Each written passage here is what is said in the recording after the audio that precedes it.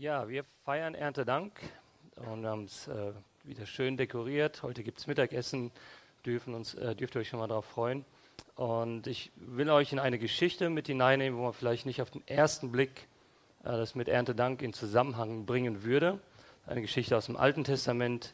Und ich steige mal ein in den Bibeltext 2. Könige 4, die Verse ab Vers 1 und dann erstmal die ersten zwei.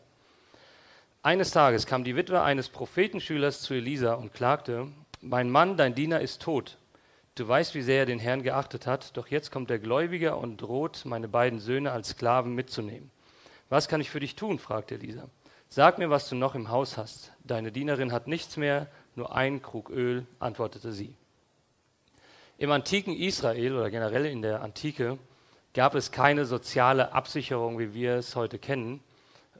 Also damals gab es kein Hartz IV, man kann von Hartz IV halten, was man will, aber sowas gab es damals überhaupt nicht. Es gab kein Arbeitslosengeld, es gab keine Rentenversicherung, keine Lebensversicherung.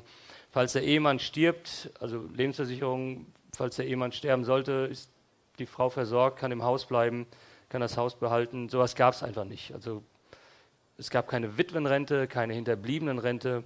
Es gab keine Tafel, zu der man gehen konnte. Wenn man dann einen Ausweis vorlegt, dass man also Hartz-IVler ist, kriegt man kostenloses Essen und so weiter. Das gab es alles gar nicht. Das waren ganz andere Zeiten. Also das soziale Absicherungsnetz, wie wir es kennen, war damals nicht vorhanden. Gott hatte aber in seinen Gesetzen für Israel, also wenn wir uns im Alten Testament die 5 Bücher Mose anschauen, und dann, wo Gott Gesetze formuliert hat für das Volk Israel, da hat er ein paar Sicherheitsmechanismen eingebaut. Und zwar ging es darum, dass Menschen nicht verarmen sollten. Also Gott hat da ein paar Regelungen getroffen, dass grundsätzlich jemand wie diese Frau nicht verarmen sollte. Jeder in Israel hatte ein Stück Grundbesitz. Bei der Landnahme ist jetzt geschichtlich, also was mit Israel zu tun hat, jeder hatte etwas Land bekommen.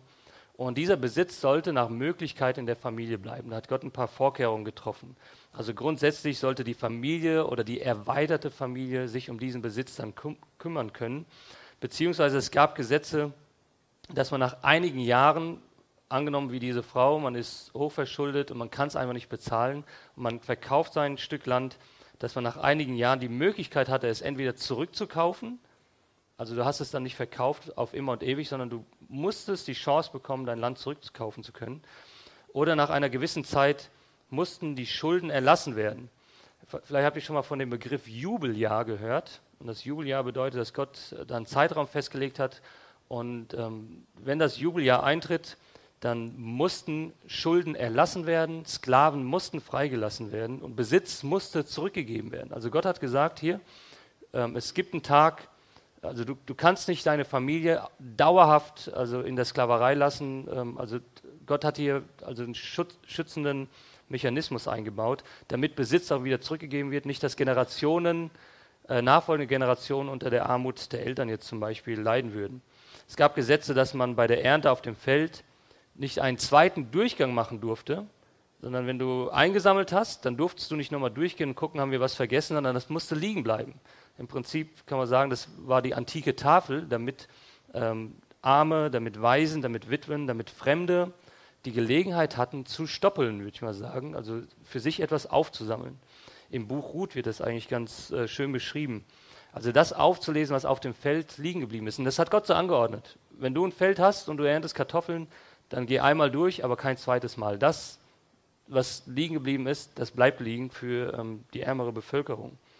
Oder zum Beispiel sagt Gott auch, dass du jemandem, der mittellos ist, also der mittellos dasteht, von dem darfst du keine Zinsen verlangen, wenn er Geld von dir leiht. War auch ein Schutzmechanismus, dass du Leute dann nicht in eine Abhängigkeit hineintreibst und sagst, oh, jetzt kann ich hier mal mich bereichern an jemanden, der sowieso nichts mehr hat. Oder du durftest jemandem sozusagen das letzte Hemd als Pfand nicht bis zum nächsten Tag nehmen. In der Bibel heißt das Mantel, aber jetzt bei uns kann man einsetzen, das letzte Hemd. Gott sagt, hey, okay, du darfst einen nicht komplett bloßstellen, alles nehmen, was er hat, sondern wenn du sagst, hey, ich will ein Pfand von dir, dann musst du es ihm abends wieder zurückgeben. Das sind einfach ein paar Mechanismen, die Gott eingeführt hat, damit Menschen nicht komplett verarmen oder nicht dauerhaft verarmen, dass sie nicht dauerhaft durch Schulden gebunden sind und Familien in die Sklaverei geraten und es keine Chance mehr auf Rückkehr zu einem normalen Leben gibt. Besitz konnte so im Einzugsbereich der erweiterten Familie bleiben. Also das waren Gottes Vorkehrungen. Zurück zu dieser Frau. Irgendwie fällt sie durch dieses Raster. Warum auch immer, der Bibeltext erwähnt keine von Gottes Vorkehrungen, also da wird gar nichts zu gesagt. Wir wissen nicht viel über diese Familie. Wir wissen nicht, wie alt ihre beiden Söhne sind, was der Mann beruflich gemacht hat. Warum sind sie so verschuldet? Ist da was passiert?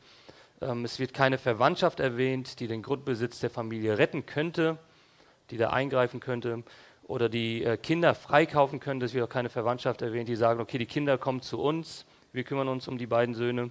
Aus welchem Grund auch immer ist diese Frau durch dieses soziale Netz, das es damals auch schon gab, nur in einer anderen Form, ist sie durchgefallen. Und jetzt ist sie dabei, ihre beiden Söhne zu verlieren. Der Gläubiger sagt, hey, ich will die beiden Söhne haben, damit sie die Schulden bei mir abarbeiten. Und ihr müsst euch das so vorstellen, das ist ihre letzte Absicherung. Die beiden Söhne sind ihre letzte soziale Absicherung, die sie hat. Sie sollen Sklaven werden und die Schulden abarbeiten. Wir wissen auch nicht viel über den Ehemann, ob er gut oder schlecht für seine Familie gesorgt hat, das wissen wir nicht. Warum er gestorben ist, wird einfach nichts erwähnt. Heißt nur, der Mann ist tot und sie sind hochverschuldet. Auch über den Gläubiger wird uns kaum etwas berichtet.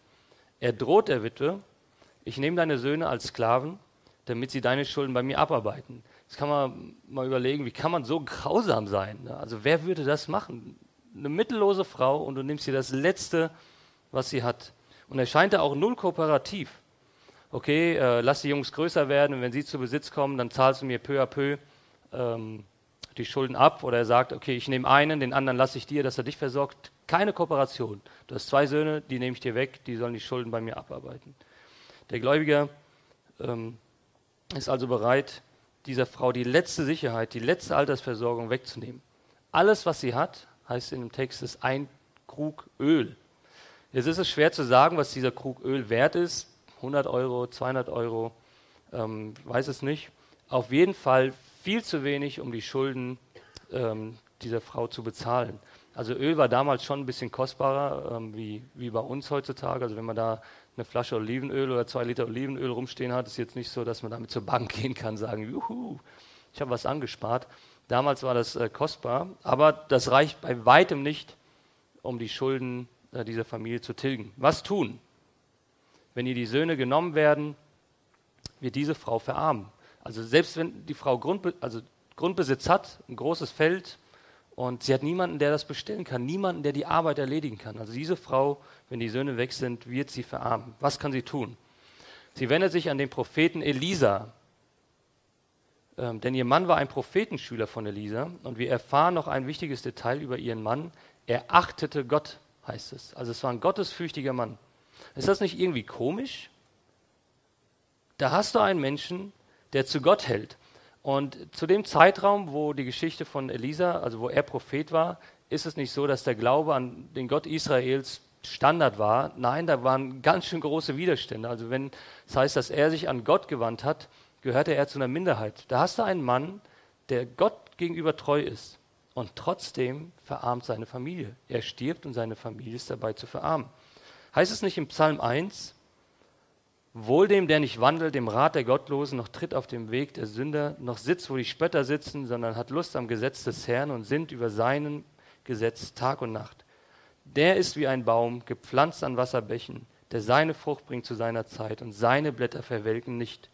Und was er macht, das gerät wohl. Wenn wir mal in diesem Bild bleiben mit dem Baum, also der Baum sieht nicht aus, als würde er blühen, es sieht eher nach Winter aus. Komplett kahl.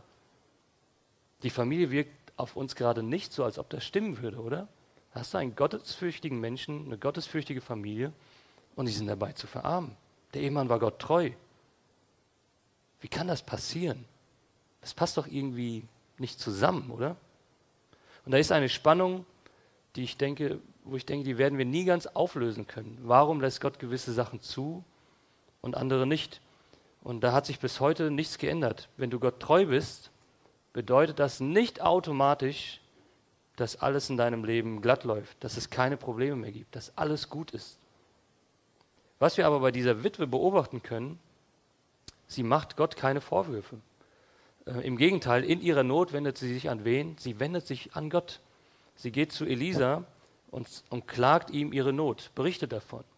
Sie hätte ja auch sagen können, ja toll, Elisa, mein Mann war dein Prophetenschüler, hat gar nichts gebracht, mit dem will ich nichts zu tun haben, von dem will ich nichts mehr hören.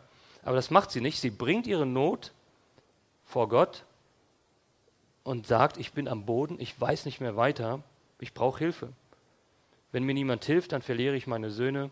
Ein Krug Öl ist alles, was ich habe. Wie geht die Geschichte weiter? Schauen wir uns mal die nächsten Verse an.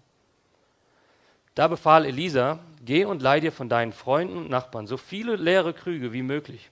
Dann geh mit deinen Söhnen in dein Haus und schließ die Tür hinter euch. Gieß das Öl in die Gefäße und stell sie beiseite, wenn sie voll sind. Sie tat, was er befohlen hatte. Ihre Söhne brachten ihre leeren Gefäße und sie füllte eines nach dem anderen. Bald waren alle Behälter bis zum Rand gefüllt. Bring mir noch einen Krug, sagte sie zu einem ihrer Söhne. Es sind keine mehr da, antwortete er. Und in diesem Augenblick versiegte das Öl. Als sie hinkam und dem Mann Gottes erzählte, was geschehen war, sagte er zu ihr, nun verkauft das Öl, bezahl eure Schulden und es wird noch genug für dich und deine Söhne zum Leben übrig bleiben. Was für eine wunderbare Geschichte, oder? Im wahrsten Sinne des Wortes. Also hier ist ein Wunder geschehen. Die Jungs laufen in der Nachbarschaft von Haus zu Haus, sammeln Krüge, so viel wie es geht. Und das Haus stand dann bestimmt voller Gefäße. Kannst nicht mehr rumlaufen, alles voller Gefäße. Ich war vor 20 Jahren in Moldawien, habe ich euch schon ein paar Mal davon erzählt. Und in Moldawien durften wir als Deutsche feststellen, dass es nicht immer fließendes Wasser gab. Also es gab gewisse Uhrzeiten und wir sind 48 Stunden lang Bus gefahren. Und dann haben wir mit 13 Jugendlichen in einer Wohnung gewohnt. Die Familie ist ausgezogen, damit wir dort 2 Wochen wohnen durften. Und dann kommen wir ins Badezimmer und im Badezimmer stand alles voller Töpfe und die waren alle mit Wasser gefüllt.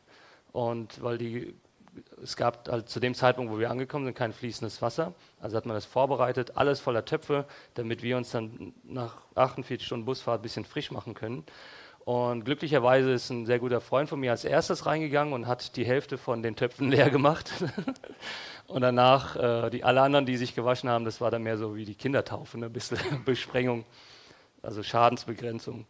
Und so ähnlich war das wohl dort bei dieser Familie, alles voll mit Töpfen, nur war da kein Wasser drin, also Krüge, und da war Öl drin.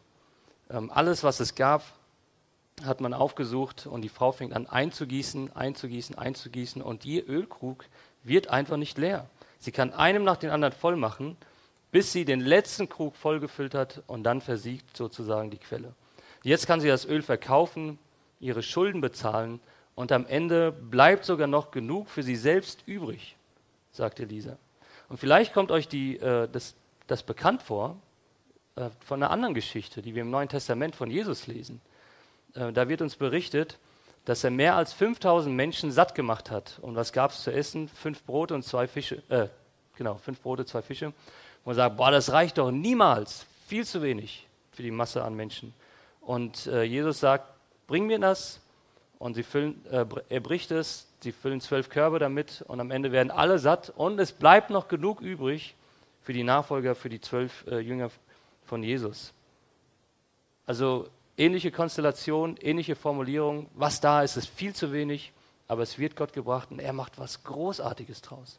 Wunder begegnen uns in der Bibel immer wieder und meiner Meinung nach haben sie eine doppelte Funktion. Also auf der einen Seite helfen sie in unserem Fall hier ganz konkret dieser Familie aus ihrer Not. Gott greift ein, damit diese Frau nicht verarmt. Gott tut ein Wunder, damit sie nicht verarmt und ihre Söhne nicht in die Sklaverei müssen. Also das persönliche Leid wird verhindert und der persönliche Schmerz wird gelindert. Gott greift hier ein, ganz persönlich für diese Frau und ihre Söhne. Aber Wunder haben noch eine weitere Funktion. Sie zeigen immer auch auf die Zukunft. Wunder in der Bibel zeigen immer auch auf die Zukunft. Eine Zukunft, die Gott für seine Kinder bereithält.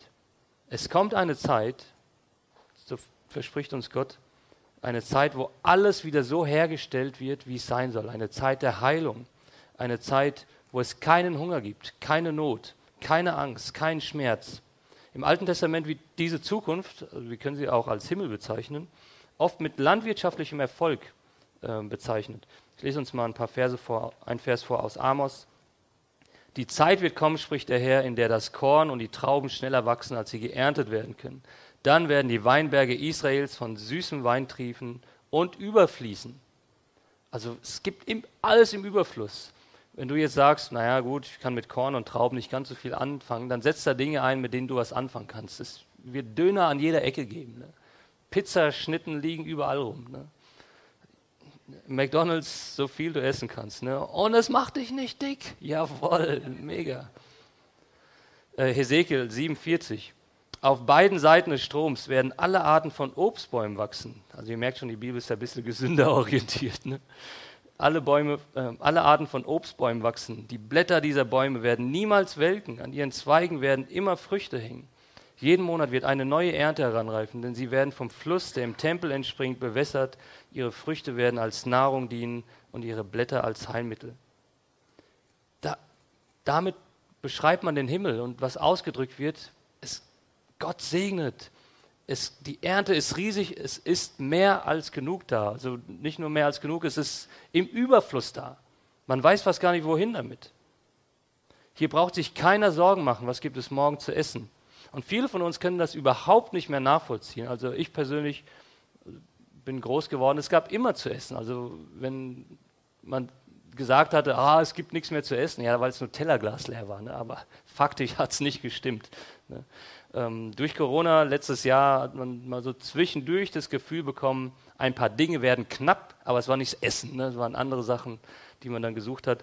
Vor ein paar Jahren haben wir das einmal als Familie ein bisschen erfahren dürfen, dass etwas wirklich knapp geworden ist, und zwar unsere Tochter Efi, also ich meine, es war bei Efi, ist vor 3 Jahren geboren, und dann, wo sie so 2, 3 Monate alt war, hat sie die Flasche bekommen, und dann hat man eine gewisse, also für ihre Größe, eine gewisse Sorte oder wie auch immer, was man braucht. Ne? Und dann war das ausverkauft. Da war man im DM, dann im Kaufland, im Müller, und nirgends gab es das. Ne? Und bei kleinen Kindern ist es auch nicht so, dass du einfach, na gut, dann nehme ich jetzt die Packung. Aber das war alles, das war ausverkauft.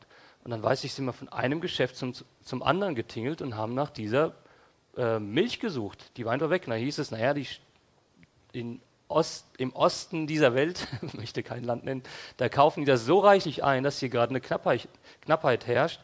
Und es war ein komisches Gefühl. Zum ersten Mal denkst du, ach du meine Güte, was machen wir denn jetzt, wenn wir das nicht finden? Ne? Und irgendwann haben wir dann in irgendeinem Rossmann oder so noch irgendwo was gefunden. Aber das war schon ein eigenartiges Gefühl. Also normalerweise gehst du ins Geschäft, wenn du es in dem einen nicht findest, dann findest du es woanders. Aber war komisch. Und auf einmal merkt man, wie abhängig man da ist.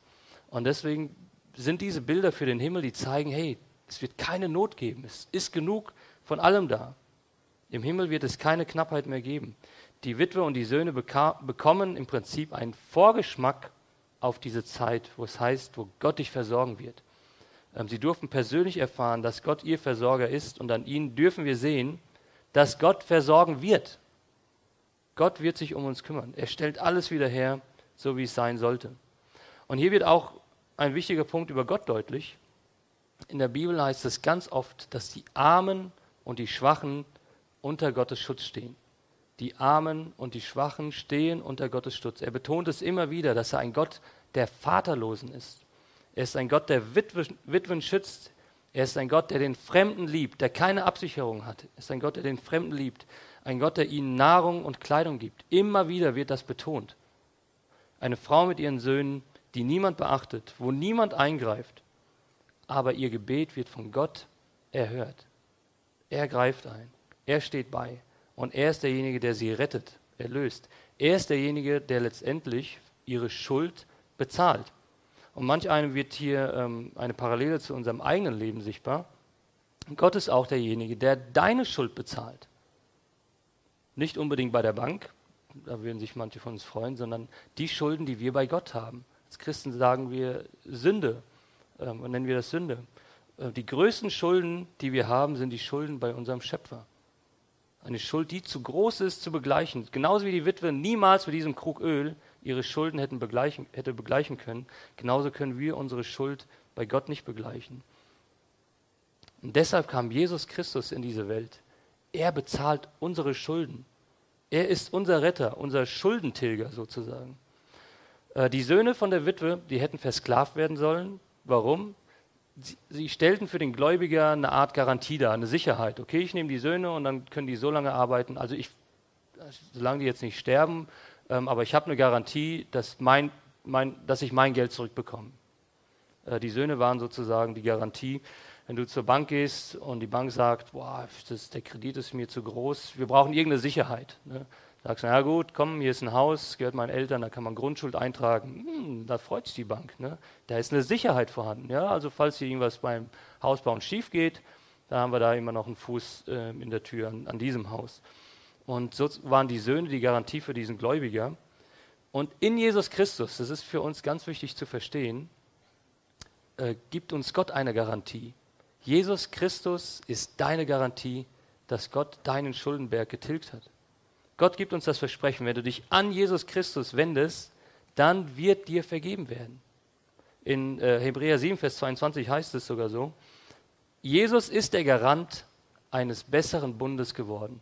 Also der Bund meint die Bibel, dass Gott mit uns Menschen einen Bund schließt und Jesus ist der Garant dafür, die Sicherheit, dass dieser Bund eingehalten wird. Gott vergibt dir deine Schuld, wenn du dich an Jesus wendest. Jesus ist deine Sicherheit, deine Garantie, dass Gott die Schulden für dich tatsächlich bezahlt hat. Ich habe mich die Woche mit einem muslimischen Freund unterhalten und das ist schon interessant. Also dieses Jesus hat für dich die Schuld bezahlt, das ist zu einfach. Ja, das funktioniert nicht. Du musst doch Gott beweisen, dass du selbst das herstellen kannst. Aber der christliche Glaube ist da anders. Sagt, hey, der Schuldenberg ist zu groß. Du kannst dich dein Leben lang abmühen. Du schaffst es nicht. Aber Jesus hat für dich bezahlt. Und er ist deine Garantie, dass Gott dir vergibt. Ich möchte zum Schluss mit uns überlegen, wer bist du in dieser Geschichte? Mit welcher Person kannst du dich identifizieren? Mit der Witwe? Vielleicht mit dem Gläubiger oder vielleicht mit der Lisa. Fangen wir mal mit der Witwe an. Vielleicht geht es dir ähnlich. Du erlebst eine tiefe Krise, du weißt nicht mehr weiter. Wer ist deine Anlaufstelle? Bringst du deine Not vor Gott? Unser Vater im Himmel weiß, was wir brauchen. Unsere Schwachheit ist immer auch eine Gelegenheit für Gott, seine Stärke zu zeigen. Gott findet in unseren schwächsten Momenten Gelegenheiten, Großes zu tun. Die Witwe bringt ihm das bisschen, was sie hatte, und Gott macht etwas Großes daraus. Kannst dir folgende Fragen mal stellen. Wo bist du schwach und bringst du das vor Gott? Siehst du Gottes Kraft in diesen Bereichen deines Lebens? Oder wie erfährst du die Versorgung Gottes mit dem, was du brauchst? Natürlich stellt sich uns auch die Frage, was ist, wenn Gott nicht eingreift? Und diese Geschichte von der Frau, so wunderbar sie ist, so gleichzeitig tragisch ist sie auch. Ihr Mann ist verstorben. Es ist nicht so, dass er von den Toten auferweckt wurde und wieder da ist. Und so ist irgendwie das Leben. Wir erfahren, manchmal greift Gott ein, tut das Wunder und manchmal bleibt das Wunder aus. Aber was wir an dieser Frau auch wunderbar sehen können, ist, sie vertraut weiterhin in Gott. Gott ist der Einzige, der uns Hoffnung geben kann über dieses Leben hinaus. Auch wenn wir durch ein Tal laufen, Gott ist an unserer Seite und trägt uns dadurch. Also falls du dich mit der Witwe identifizieren kannst, stell die Fragen, wo bist du schwach? Siehst du Gottes Kraft in diesem Bereich, in diesen Bereichen deines Lebens? Und wie erfährst du Versorgung Gottes mit dem, was du brauchst? Vielleicht kannst du dich aber auch mit dem Gläubiger identifizieren. Es wird uns kaum etwas über den Gläubiger berichtet, der Witwe droht, die Söhne zu nehmen. Und man fragt sich, wie kann man so grausam sein? Also was ist das denn für ein Mensch? Ja. Aber vielleicht ist uns dieser Mann ähnlicher, als es uns eigentlich lieb ist. Jesus erzählt später ein Gleichnis von einem Mann, der enorme Schulden erlassen bekommen hat. Also auch ein Schuldenberg so riesig, hätte er niemals zurückbezahlen können. Und dieser Schuldenberg wird ihm erlassen. Und nachdem er die Schulden erlassen bekommen hat, läuft er nach Hause und begegnet einem anderen Mann, der selbst bei ihm Schulden hatte. Und deutlich geringer als das, was er gerade erlassen bekommen hat. Und er lässt diesem anderen Mann nicht die Schulden, sondern wirft ihn ins Gefängnis und zwingt ihn, die Schulden zurückzuzahlen. Und in beiden Geschichten wird uns ein geistliches Prinzip eigentlich vorgestellt. Wir haben von Gott enorm viel vergeben bekommen, erlassen bekommen, und deshalb sollten auch wir anderen vergeben. Gottes Vergebung anderen Menschen nicht vorenthalten. Und da kannst du dich mal fragen, was schulden dir andere Menschen? Und jetzt nicht mal unbedingt finanziell gesehen. Bist du ein Gläubiger, der nicht vergeben kann? Oder anders gefragt, welchen Groll trägst du schon seit ganz vielen Jahren mit dir herum? Und du sagst, nee, das muss bezahlt werden. Da muss jemand für gerade stehen. Vielleicht kannst du das Erntedankfest dieses Jahr nutzen und für dich entscheiden, ich möchte vergeben, weil Jesus mir vergeben hat. Und nicht, weil die andere Person es verdient hat. Gnade, Vergebung ist immer unverdient. Aber dass du vielleicht für dich die Entscheidung triffst und sagst, ich möchte vergeben, weil Jesus auch mir vergeben hat. Ich möchte kein Gläubiger sein, der die Schuld unbedingt der die Schulden getilgt haben möchte, sondern Jesus hat deine Schuld getilgt und deshalb kannst auch du die Schulden von anderen tilgen. Vielleicht findest du dich in Elisa wieder. Gott hat durch Elisa ein großes Wunder bewirkt. Und du kannst dir mal die Frage stellen, was wäre, wenn du das Wunder bist, das Gott gebrauchen möchte? Was wäre, wenn du die Gebetserhörung bist? Für dich mag manches eine Kleinigkeit sein, aber für andere ist eine Kleinigkeit lebensverändernd. Zum Beispiel eine Kinderpatenschaft. Mit 20 Euro im Monat kannst du das Leben eines Kindes nachhaltig, also wirklich nachhaltig verändern. Für dich sind 20 Euro vielleicht kein großes Ding. Ja, 20 Euro mehr oder weniger ist also, spüre ich noch nicht mal. Aber deine Patenschaft ist vielleicht das Wunder, wofür eine Familie gebetet hat. Du bist das Wunder, wofür jemand gebetet hat. Du bist die Gebetserhörung. Traditionell sammeln wir an Erntedank das sogenannte Erntedankopfer. Und wegen Corona dürfen wir die Körbchen nicht durch die Reihe gehen lassen. Aber es gibt ja tolle neue digitale Möglichkeiten. Über PayPal könnt ihr ein Erntedankopfer spenden. Oder auch hinten in unser Spendenkästchen was reinwerfen. Da kann man auch den PayPal QR-Code scannen. Aber das Geld, das möchten wir für unsere Missionare in Uganda verwenden. Aber du kannst dir die Frage stellen, warum sollte ich das tun? Warum soll ich von dem, wofür ich hart gearbeitet habe, etwas abgeben? Und hier ist das gleiche Prinzip, weil du in Jesus reich geworden bist. Jesus hat dich reich beschenkt. Deshalb kannst du von deinem Reichtum auch etwas abgeben. Jesus war dir gegenüber unglaublich großzügig. Und deshalb kannst du auch anderen gegenüber großzügig sein. Also, bei wem findest du dich wieder? Vielleicht bei der Witwe, vielleicht beim Gläubiger oder bei Elisa, dass du das Wunder bist, wofür andere gebetet haben. Ja, ich wünsche euch, dass dieses Jahr am Erntedankfest ihr ein paar Dinge festmacht. Einmal, dass ihr sagt, ich möchte meine Not vor Gott bringen, ich möchte anderen gegenüber gnädig sein oder ich möchte offene Ohren haben, wo ich das Wunder sein kann für Menschen, die es gerade brauchen. Ich möchte mit uns beten und bitte euch dazu aufzustehen. Jesus, danke dir, dass du uns liebst. Danke dir für diese Geschichte. Es macht so viel Spaß zu lesen, wenn du eingreifst, wenn du Wunder tust, große Dinge tust. Aber du wirkst auch in kleinen Dingen. Und ich möchte dich bitten, dass du uns einmal offene Augen gibst, wo wir vielleicht das Wunder sein könnten, für andere die Gebetserhörung. Dass du uns auch hilfst, ehrlich zu uns selbst zu sein, wo sind wir ungnädig, obwohl du uns gegenüber sehr, sehr gnädig bist. Ja, und wo sollten wir anfangen, dir unsere Not zu klagen, das vor dich zu bringen und mit deinem Eingreifen zu rechnen. Danke, Jesus, dass du uns liebst, dass du uns versorgst und dass du eine wunderbare Zukunft für uns bereithältst. Amen.